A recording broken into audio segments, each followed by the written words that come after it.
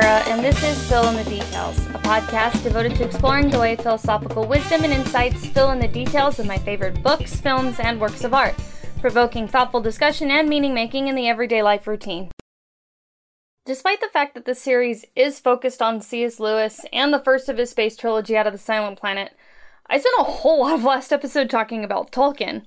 It's really hard not to. One, I really love Tolkien. I love The Lord of the Rings, and took two classes on him as an undergrad, and my professor, Dr. Key, was really just amazing. I'd have taken any Tolkien class he ever offered. The first year I encountered his class, I was going with a friend to his Tolkien class, where Dr. Key was teaching The Lord of the Rings in conjunction with Wagner's Ring, which is really kind of an interesting way of going about it. I wasn't in the class myself, but it was really, really fun to sit in on. So when I got the chance to take his straight-up Tolkien class, it was, at that point, actually Tolkien and Lewis, and I had, at that point, kind of had to read the entirety of both The Lord of the Rings and The Chronicles of Narnia consecutively. And we had lots of class discussions, the guest lectures at that point. At our school, we had the president of the C.S. Lewis Foundation at the time. So a lot of both, but the third time, it was just a class devoted to Lord of the Rings. So I guess I've got a lot of background, a lot of resources on that one, so, it's nice, but I'm definitely nowhere near, expert level Tolkien. You've got Stephen Colbert for that, and he's super impressive. If you get a chance, go to YouTube, watch his clip of him throwing it down on Lord of the Rings stuff with James Franco. It's really, really, really cute. He really is a Tolkien expert. I'm not even close to that level. But my undergraduate school really spent actually quite a bit of effort on C.S. Lewis in particular, because, as a Christian university, and one that had a really clear mission of kind of spreading Christian thought, we did a lot of Christian apology. So it was here that I actually read Mere Christianity as well, for the first time, as an attempt to kind of understand anything about the people that were around me. Myself, a kid from a very secular home, in a very secular area of LA, with a very secular public school education. Well, now, I talk about Mere Christianity in my own classes, and I tell my students that it's a really good book to read, either for understanding your own faith as a Christian, or as a way to kind of understand the faith of other people, if you're not. It's a good digestible work, I think. So I'm going to start there actually a little bit today. So Mere Christianity was originally presented as a radio show that C.S. Lewis did kind of around the 40s. But afterwards, the transcripts were taken and anthologized in book form in about 1952. So these lectures kind of follow Out of the Silent Planet chronologically, but the ideas are definitely relevant, as they were already something he was thinking about, kind of reading backwards and analyzing the Christian themes as they peek through those narratives as well. There are some really interesting, I think, and pretty logically compelling, simple arguments that he makes in the early chapters to kind of establish the basis for a belief in a single creative God. And they all harken back to the philosophies of people like Augustine and Aquinas, and in particular, some of the arguments that Aquinas makes in his famous 5 Ways. In the second chapter, he takes the religious philosophies really into consideration, that there is a monotheistic God, and that dualism, a philosophy really very common in Eastern religions, and even in some of the pre-Socratic elemental philosophies that are going on in our own Western tradition. So if you wanted a good kind of example of that sort of thing in pop culture, you have to think Avatar: The Last Airbender, and in particular The Legend of Korra. And it's in season 2. And there's a series of episodes that are kind of surrounding this Manichaean duality of Rava and Vatu. And it's a really equal and compelling situation where you've got forces of good and evil that stand in opposition but are on equal footing. So in his chapter, Lewis takes this kind of dualistic philosophy and this chapter called The Invasion, and he calls it the manliest and most sensible creed on the market, next to Christianity, of course. But he also recognizes its pitfall. So here's a little bit of that argument. The two powers, or spirits, or gods, the good one and the bad one, are supposed to be quite independent. They both existed from all eternity. Neither of them made the other. Neither of them has any more right than the other to call itself God. Each presumably thinks it is good and thinks the other bad. One of them likes hatred and cruelty, the other likes love and mercy, and each backs its own view. Now, what do we mean when we call one of them the good power and the other the bad power? Either we are merely saying that we happen to prefer the one to the other, like preferring beer to cider, or else we're saying that whatever the two powers think about it, and whichever we humans at that moment happen to like, one of them is actually wrong, actually mistaken, in regarding itself as good. Now, if we mean merely that we happen to prefer the first, then we must give up talk about good and evil at all. For good means what you ought to prefer quite regardless of what you happen to like at any given moment. If being good meant simply joining the side you happen to fancy for no real reason, then good would not deserve to be called good. So we must mean that one of those powers is actually wrong and the other actually right. But the moment you say that, you are putting into the universe a third thing in addition to the two powers, some law or standard or rule of good which one of the powers conforms to and the other fails to conform to.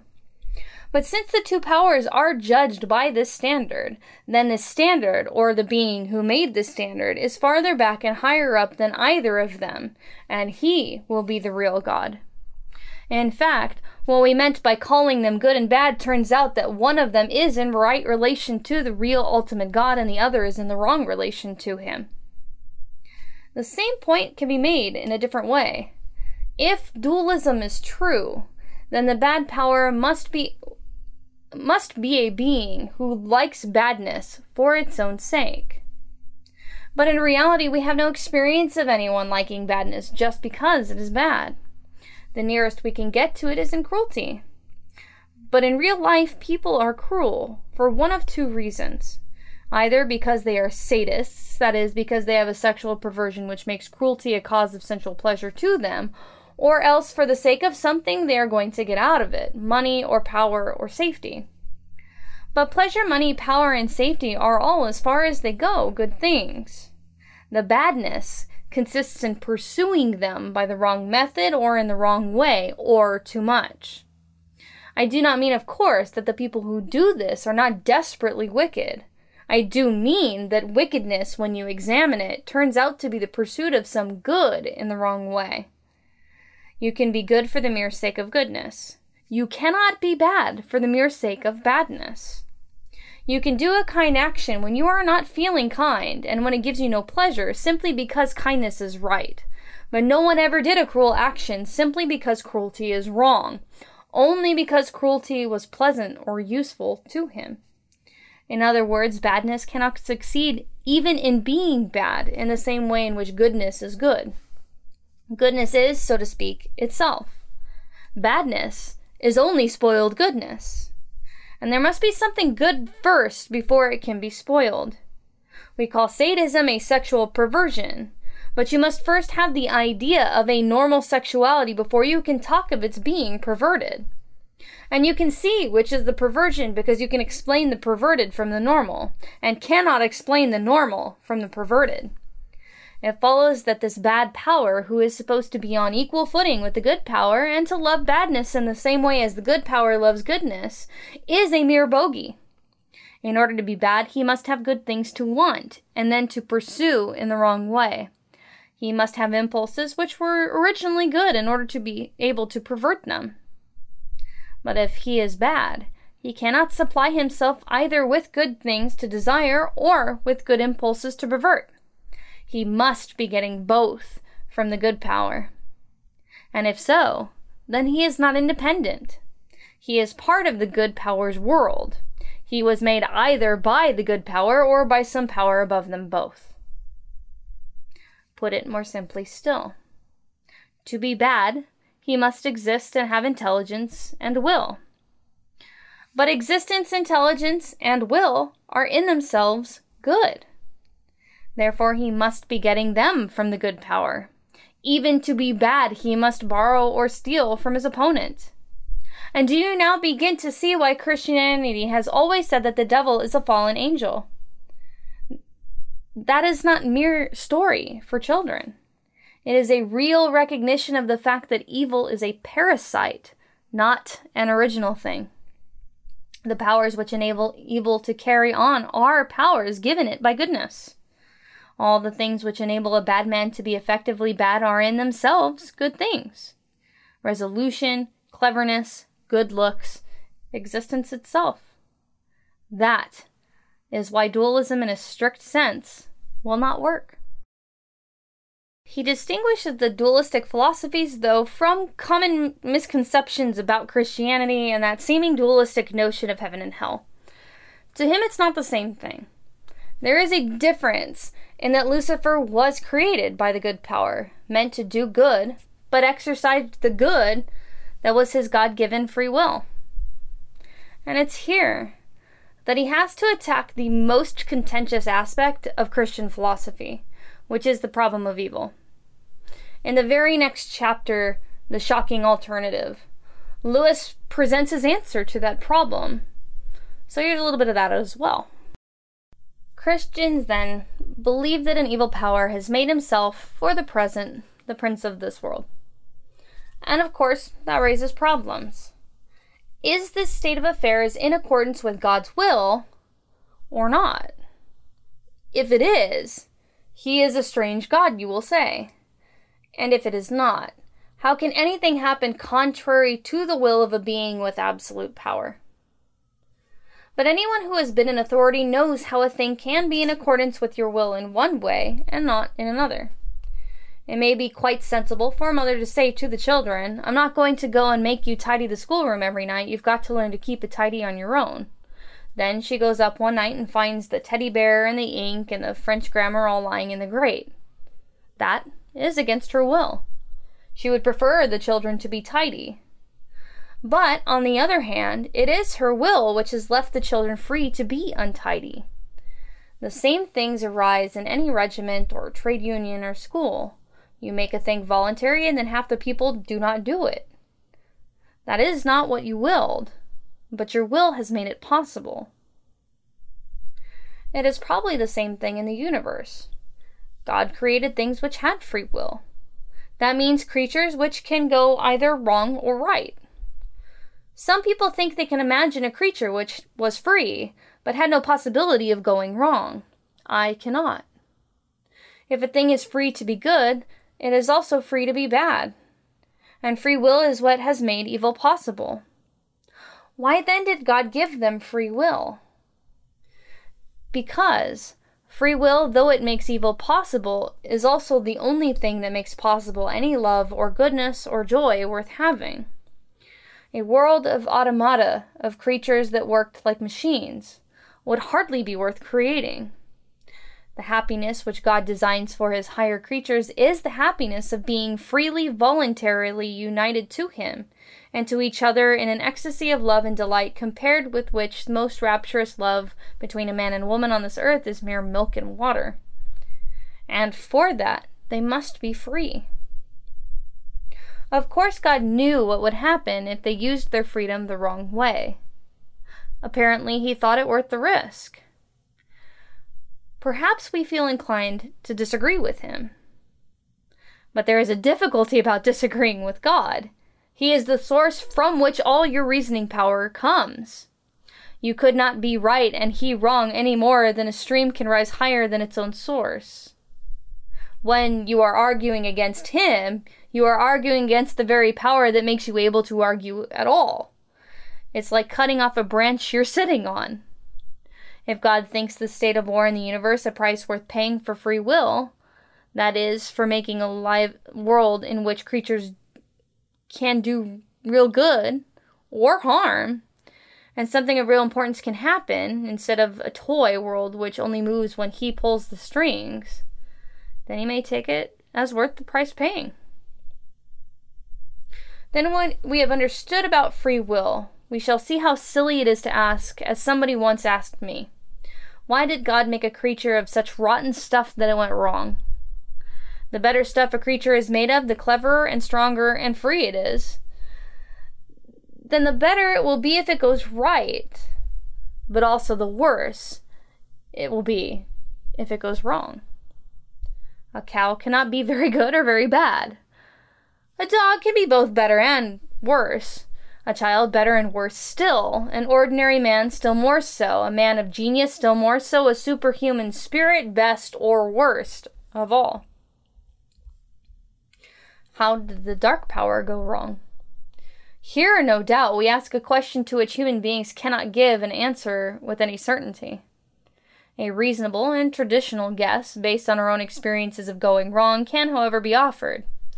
The moment you have a self at all, there is a possibility of putting yourself first, wanting to be the center, wanting to be God, in fact. That was the sin of Satan. And that was the sin he taught the human race. Some people think a fall of man had something to do with sex, but that is a mistake. The story in the book of Genesis rather suggests that some corruption in our sexual nature followed the fall and was its result, not its cause. What Satan put into the heads of our remote ancestors was the idea that they could be like gods, could set up on their own as if they had created themselves, be their own masters, invent some sort of happiness for themselves outside of God, apart from God. And out of that hopeless attempt has come nearly all that we all call human history: money, poverty, ambition, war, prostitution, classes, empires, slavery. The long, terrible story of man trying to find something other than God which will make him happy.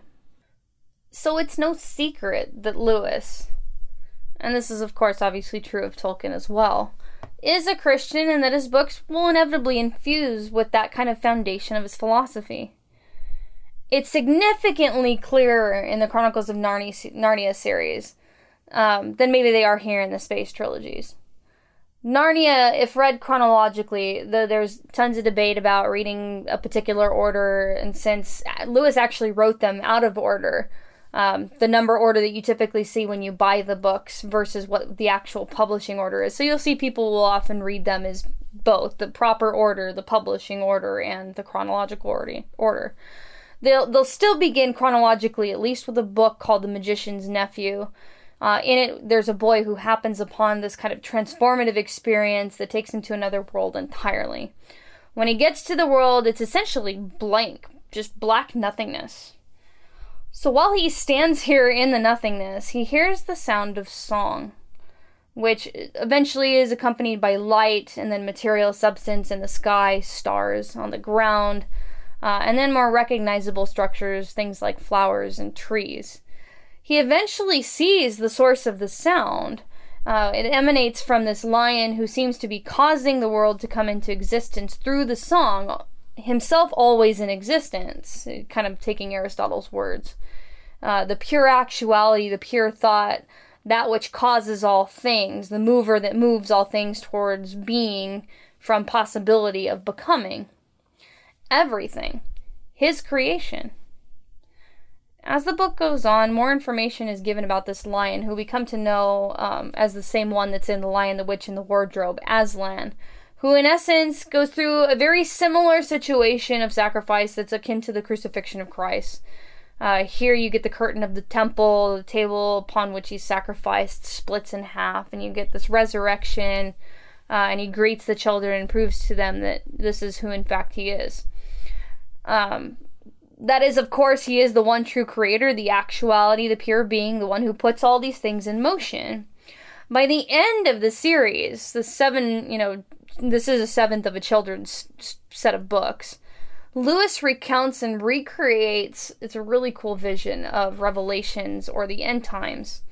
And then he gives his perspective on heaven, which I won't give here because I think everyone really ought to experience it, especially if you haven't read them before I ruin it for you. You have to go read it. I think it's a really, really cool imagining of that idea. It's a very clever description. And like I said in the last episode, Tolkien had tons of issues with Lewis's representation here. In particular with Chronicles of Narnia. His most ardent criticism is that Lewis's stories were just too close to the truths of the Bible, far too allegorical. He found them, ironically, childish and simplistic, and a little bit too fantastical, which, to be fair, it's meant to be a fantasy for children. not adults like Tolkien's. But that's kind of the acknowledgement here. The Christian mythos here is accessible to even the simplest minds of existence, so that the Christian story could be translated in a way that would at least be the least contentious, and then fit the acknowledged ideas of kind of what this perfect being would be, creating this world from nothing in accordance with his own will. Tolkien's aim obviously is a little bit higher than that. Nowhere in the Lord of the Rings, at least, is a creation story, but you do get some of that if you read his Silmarillion, which is really the Bible of the Lord of the Rings, and that's where you would get this. So he kind of embeds, rather, instead of the actual story itself, you get a lot of virtues and the values that are held in Christian philosophy. In fact, much of what is said in Lewis's Mere Christianity can be found in a practical application in Tolkien's mythos. For example, that section that we just read in The Shocking Alternative, when we have understood about free will, we shall see how silly it is to ask, as somebody once asked me, why did God make a creature of such rotten stuff that it went wrong? The better stuff a creature is made of, the cleverer and stronger and freer it is, then the better it will be if it goes right, but also the worse it will be if it goes wrong. A cow cannot be very good or very bad. A dog can be both better and worse, a child better and worse still on, an ordinary man still more so, a man of genius still more so, a superhuman spirit, best or worst of all. Tolkien uses this exact idea in his conception of the power of the ring. While the ring was made, obviously, by someone with evil intent, its power and ultimately the evil someone himself were not. Sauron, who once was the chief lieutenant of Morgoth, or Melkor if you want to call it that, he began as a Maiar, of the same kind of spiritual strength as Saruman, also originally good, and then eventually also Gandalf, who there's a lot of interesting discussion about Gandalf's connection into the mythos as being more than just simply a wizard. In fact, the Dark Lord himself, Morgoth, was a Valar, which is on par with kind of the highest powers of good that are created by the highest himself. You could kind of almost think of these as like Christian archangels, the Iluvatar. Even looking at the etymology of that, you get that Iluvatar, Iluva, light. Of course, all of this is logically prior to The Lord of the Rings, but they're deeply embedded and discussed in Silmarillion. So by the time we get to Middle-earth, the good things created of power, Melkor, Sauron, and then Saruman, have corrupted themselves in trying to be more than they were initially given in position. Melkor's story, in fact, strikes a heavy resemblance to that of Lucifer's. You have the once beautiful archangel whose descent and all of that comes from his desiring his own will and power. Melkor in the creation of the world is one of the singers, note the connection here with Lewis, who contributes to that original creation. However, instead of going along with the harmony of the other Valar and fitting into the song, Melkor decides that he's going to go strike off his own tune and go against the wishes of Iluvatar. And he earns his place kind of in line with the biblical version of Satan. They cast him away from the good and desiring of his own power and realm, and he corrupts himself with good intentions into this evilness, consistent with Lewis's description of it here in Mere Christianity. This is all presupposed when the ring is created, and when it even becomes later on found again in the Lord of the Rings series. If you apply the conception prior here to Lewis's passage of the ring itself, it's really interestingly clear. The ring uses good power to corrupt the heart of the good into fulfilling the evil intentions of the bad. This is why, when you get to the Council of the Ring in Rivendell, everyone is super reluctant to take it. And if they have any sense, they won't. And you see Gandalf, who particularly makes that claim, who's obviously by far the most powerful person present, the recognition that he cannot take the ring. Freedom, as stated, allows things to go bad exponentially the more potential for good and power exists in that being. Gandalf, who is extraordinarily powerful, even claims that while his aim would be to use the ring for good things, He absolutely recognizes that he would be the most powerful, and then from it would be so easily corrupted that this would be the highest danger for them all, would be for him to handle it. Next, then you have the elves and men, of course, until you get the least powerful creatures at this gathering, the hobbits. They don't have any extraordinary skill. They're not, strong. There's not really a whole lot of wit. There's no magical powers there. So in essence, they're kind of forced to carry it because they're the safest possible bet. And even then, it's clear that even the least powerful can still have some handy things to give at. Look at Smeagol or Gollum as the example. Clearly corrupted into trickery and lying and stealing and cheating, and then, obviously the murders as well. He even plays an important part, and even probably the most important part of some good about the ring. And it shows that no matter how small a being is, his part to play is as important and can be as powerful and even as terrifying. But as Lewis says in Mere Christianity, it's the free will to do either good or bad that makes any of the beautiful things in the world worth having or doing. It's a really compelling view. And the requirement of free will is that which makes us like God, as created in His image. And interestingly, it's the presupposed part of the fall from Eden. Adam and Eve always already had free will. They were just told not to eat the fruit from the tree of the knowledge of good and evil. But they could do it if they chose to, which they did. Obviously, it's just a consequence that followed. But ultimately, they learned what good and evil were by accessing the knowledge and the act that they already had. So they were really just shown what they already had, kind of in a way. It was the prerequisite. So, of course, we should expect that there should be some Christian themes popping up and in and out of the Silent Planet as well. Though they won't be quite as obviously an allegory in the same way that you get with Narnia. There's no Jesus as a literal lion, and there's no breaking of the temple and the cloth and the resurrection and the false prophets and all of that. It'll be way more nuanced here. He will make comment on a lot of these concepts: holiness, virtue, the metaphysics of God, and good and evil. And there's a lot of little hidden gems that kind of suggest even a different metaphysic.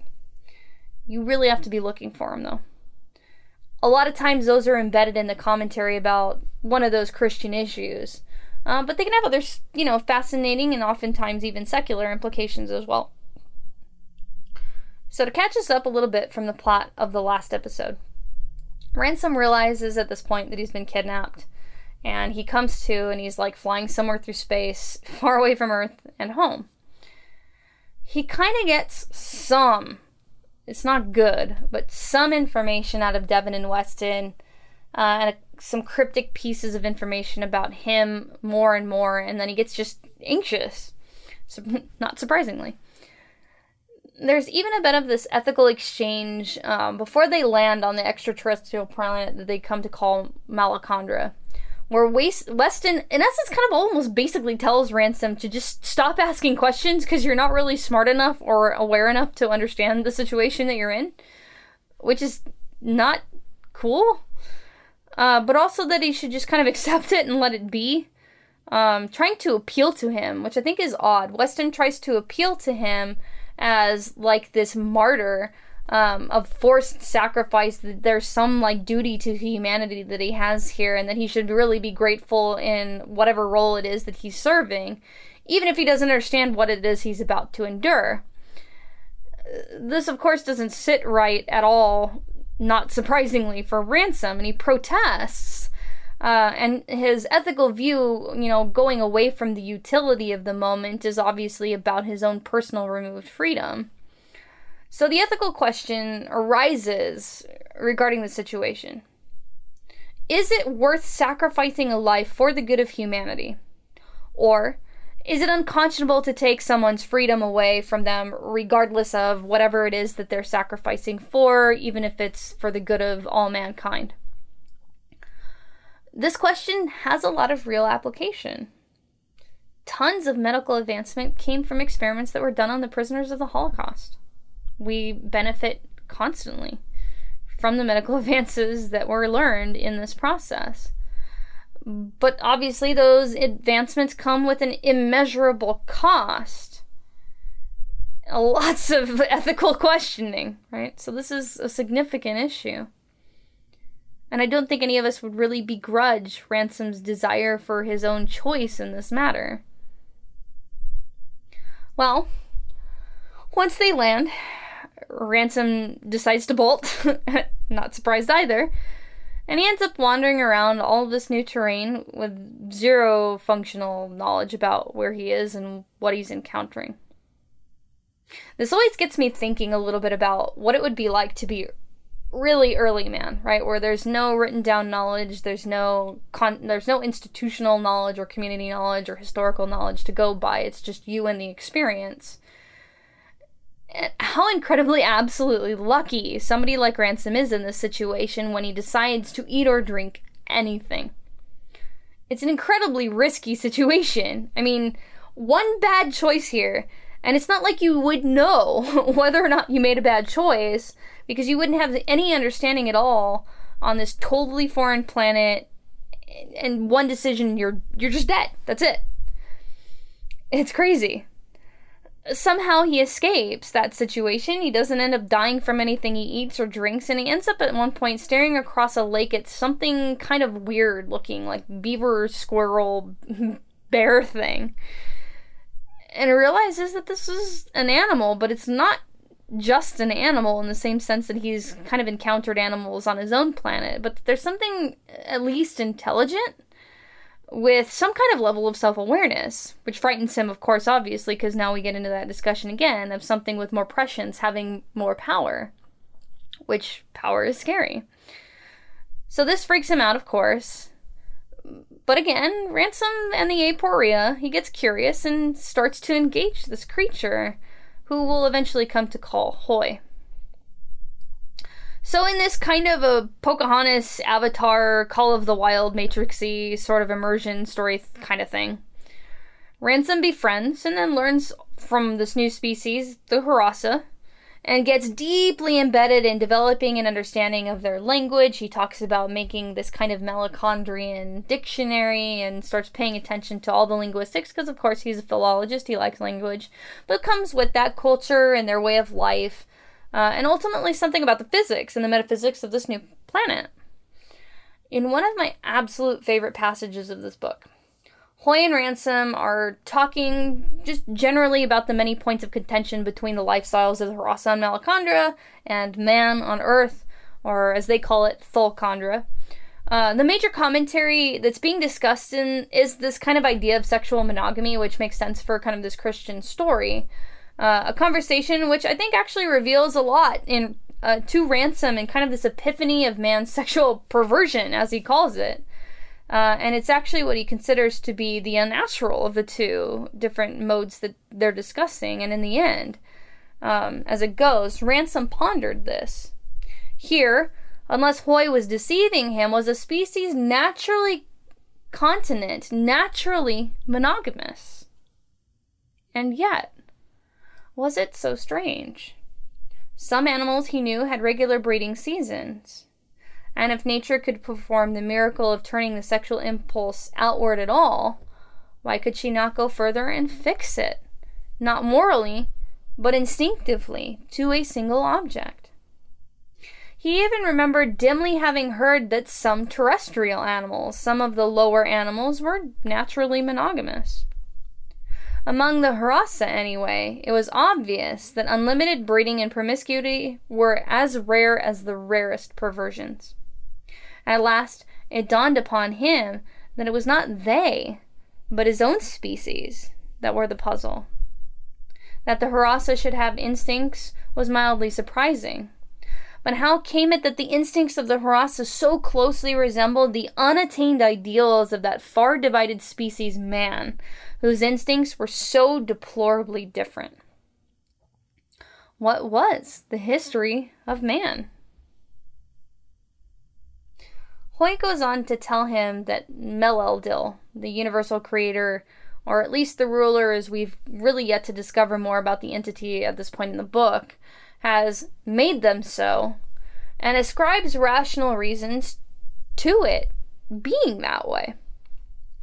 How could there ever be enough to eat if everyone had 20 young? Pretty sensible description about the kind of economical resources of such a natural instinctual trait of this type of monogamy. He also rationalizes it from an emotional standpoint, asking Ransom, how could we endure to live and let time pass if we were always crying for one day or 1 year to come back? Death to nostalgia, which is very much a human thing. Embedded in this discussion thus far is this idea of perverse desires of sin, of course, akin to much of Lewis's Christian opinions as you see in Mere Christianity. Of course, it is least well known, that Christianity espouses, of course, this position of monogamy till death do us part, and a particular position on the definition of marriage. This is really clear from the way the church has backed legal defenses of the one-man, one-woman debate, which obviously there's more nuance to this now than there was even 10 years ago, and in lots of recent challenges to marriage laws that have happened in the United States over the last couple of decades. But it's also clear biblically that sexual desires and acts be something shared only between married individuals after marriage rights have been secured, which means that sexual activity beyond the strict definition lies in the realm of sinful behavior. And this is the argument that you see very often, especially from a much more literalist approach to the Bible. Thus, Ransom kind of easily comes to the conclusion within the contrast here that the Hrossa have kind of attained, quite naturally, contrary to our own human condition, what man has, quote, sought as an unattainable ideal. And this is expressly preached and established, and in this case, many of the more fundamentalist versions of Christian religion. This could be, although I'm not sure, this could be an attempt for Lewis to make this kind of social and ethical commentary, aiming to show the validity of the Christian notion of sexual sin, supporting that whole you can't have your cake and eat it too kind of cliche. In fact, even at the beginning of the conversation, he's discussing man's tendency of what sounds like obsession. If a thing is a pleasure, a man wants it again and again. He might want the pleasure more often than the number of young that could be fed. As if suggesting that pleasure or the act of sex in the sin itself. It's the pleasure, not the act, but the pleasure itself that is the sin. In fact, he almost even tries to kind of justify the idea of monogamy purely for the sake of reproduction without the pleasure of it at all, citing what he calls lower animals here in the terrestrial world, Earth, and that they do just that. For me, the only thing right now that I can think of kind of fits this is penguins, right? But you get the point.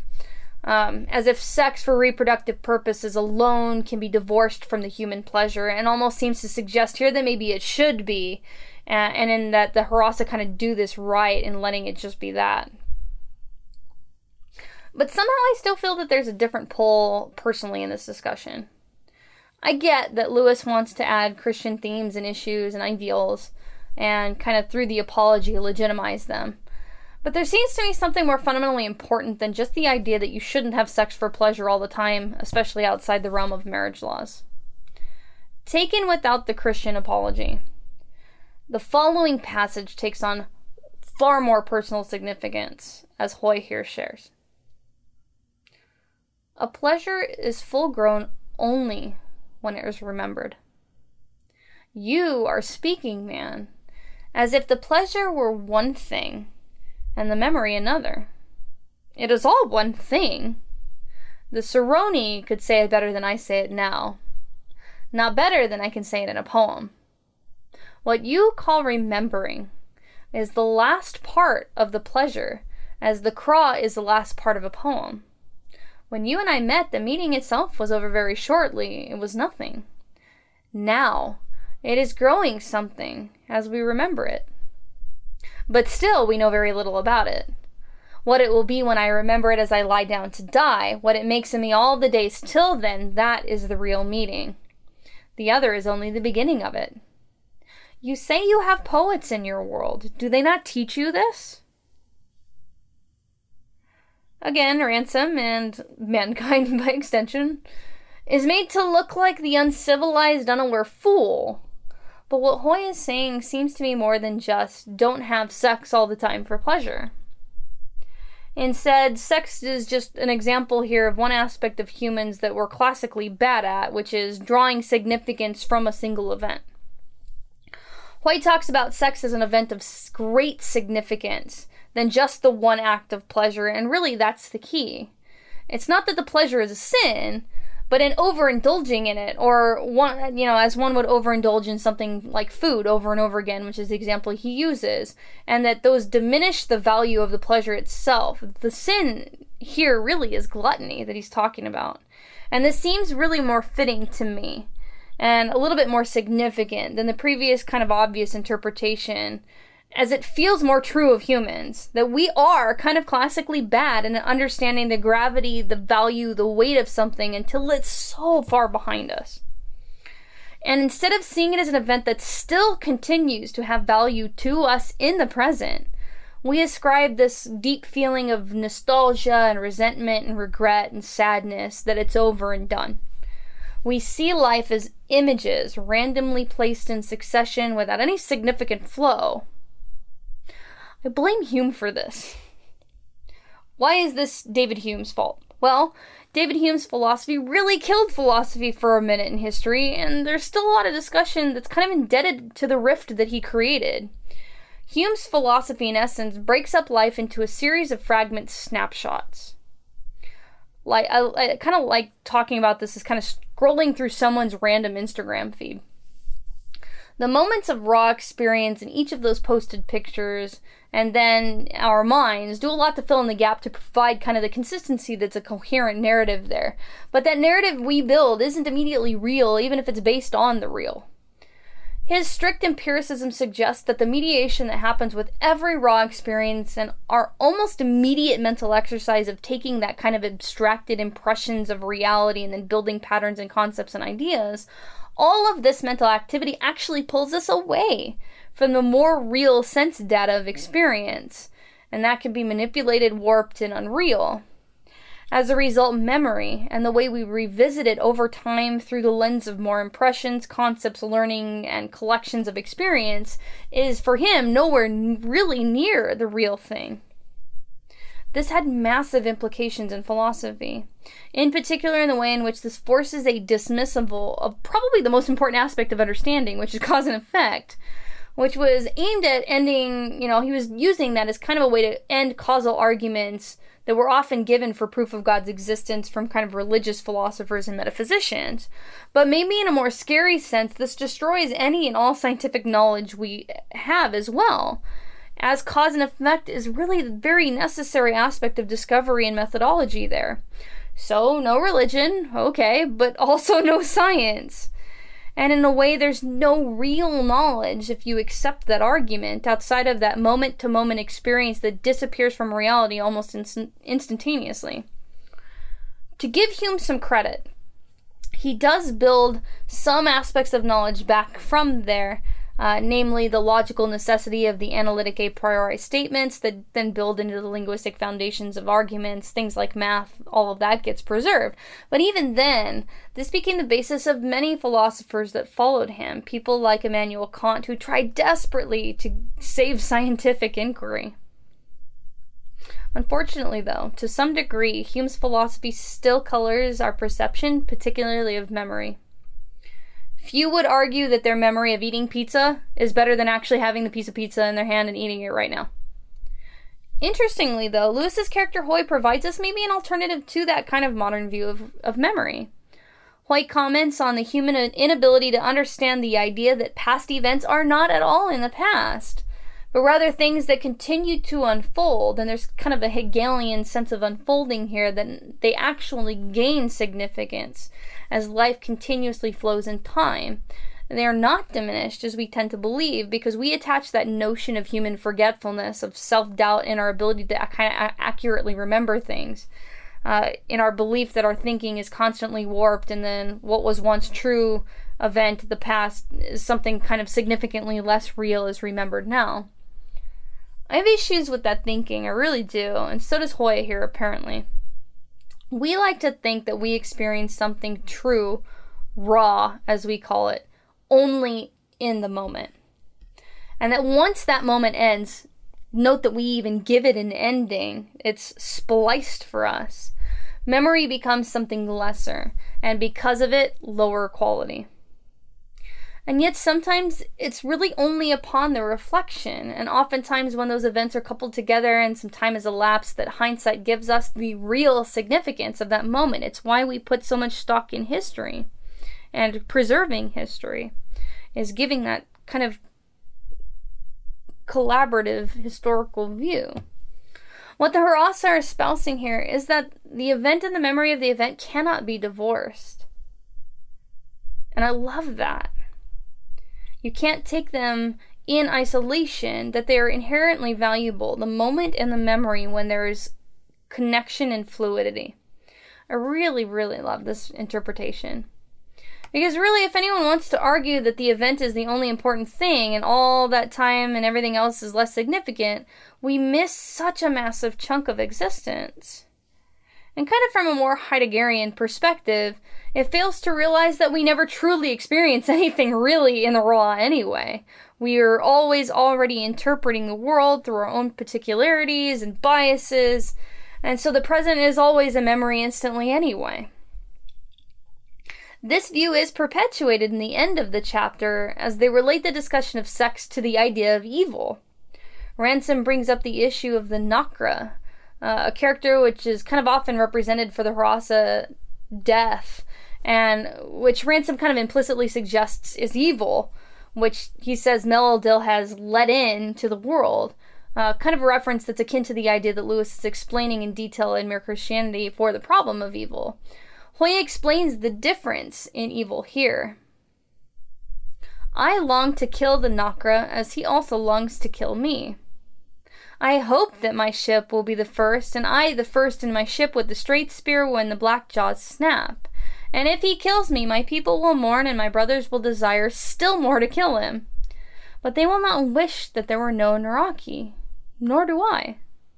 How can I make you understand when you don't understand the poets? The Nakra is our enemy, but he is also our beloved. We feel in our hearts his joy as he looks down from the mountain of water in the north where he was born. We leap with him when he jumps the falls.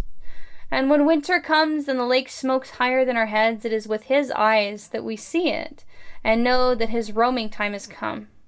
We hang images of him in our houses, and the sign of all the Harasa is a Nakra. In him the spirit of the valley lives, and our young play at being Naraki as soon as they can splash in the shallows.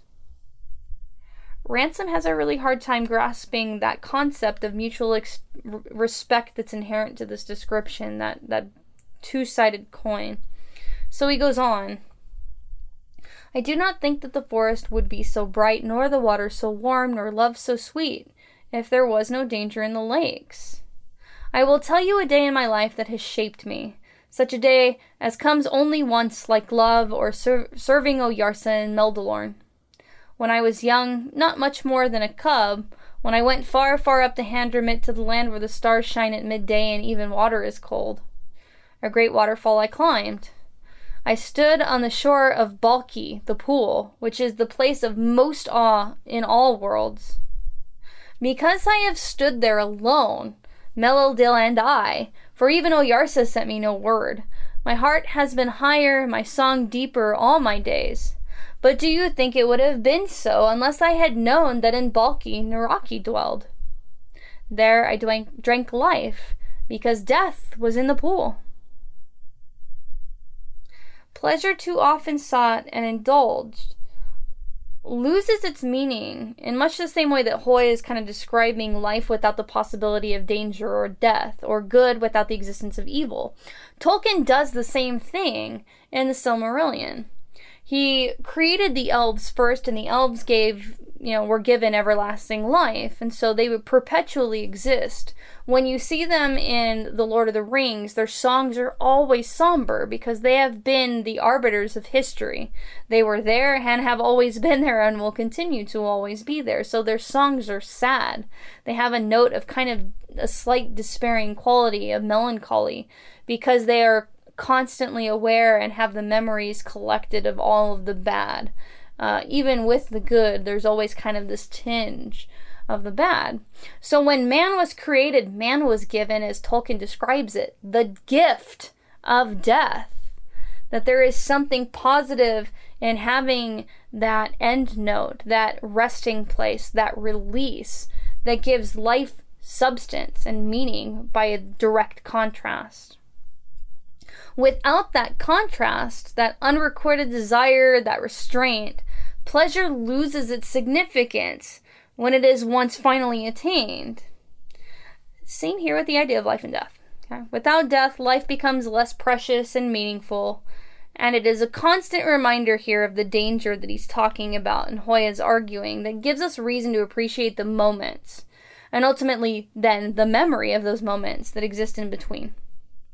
As a result, memory becomes equally important, as it is the thing that gives the lasting purpose and meaning and value to those events that, have ended, so to speak, in his assessment. And that those are few and far between, and then you got to keep those for the sake of significance and purity. And, neatly enough to tie a bow on this episode, all of this goes back to that juxtaposition that makes up the bulk of the discussion of Mere Christianity earlier. And while Lewis dispels the philosophy of dualism before answering the problem of evil, he does kind of suggest that there is a need for some kind of force of opposition. But this is set within the continuum of a good, which is choice. For him, there is only the good, but man can choose it or not choose it. Yet the choice is of necessity and design. In order to understand it, the choice must be there.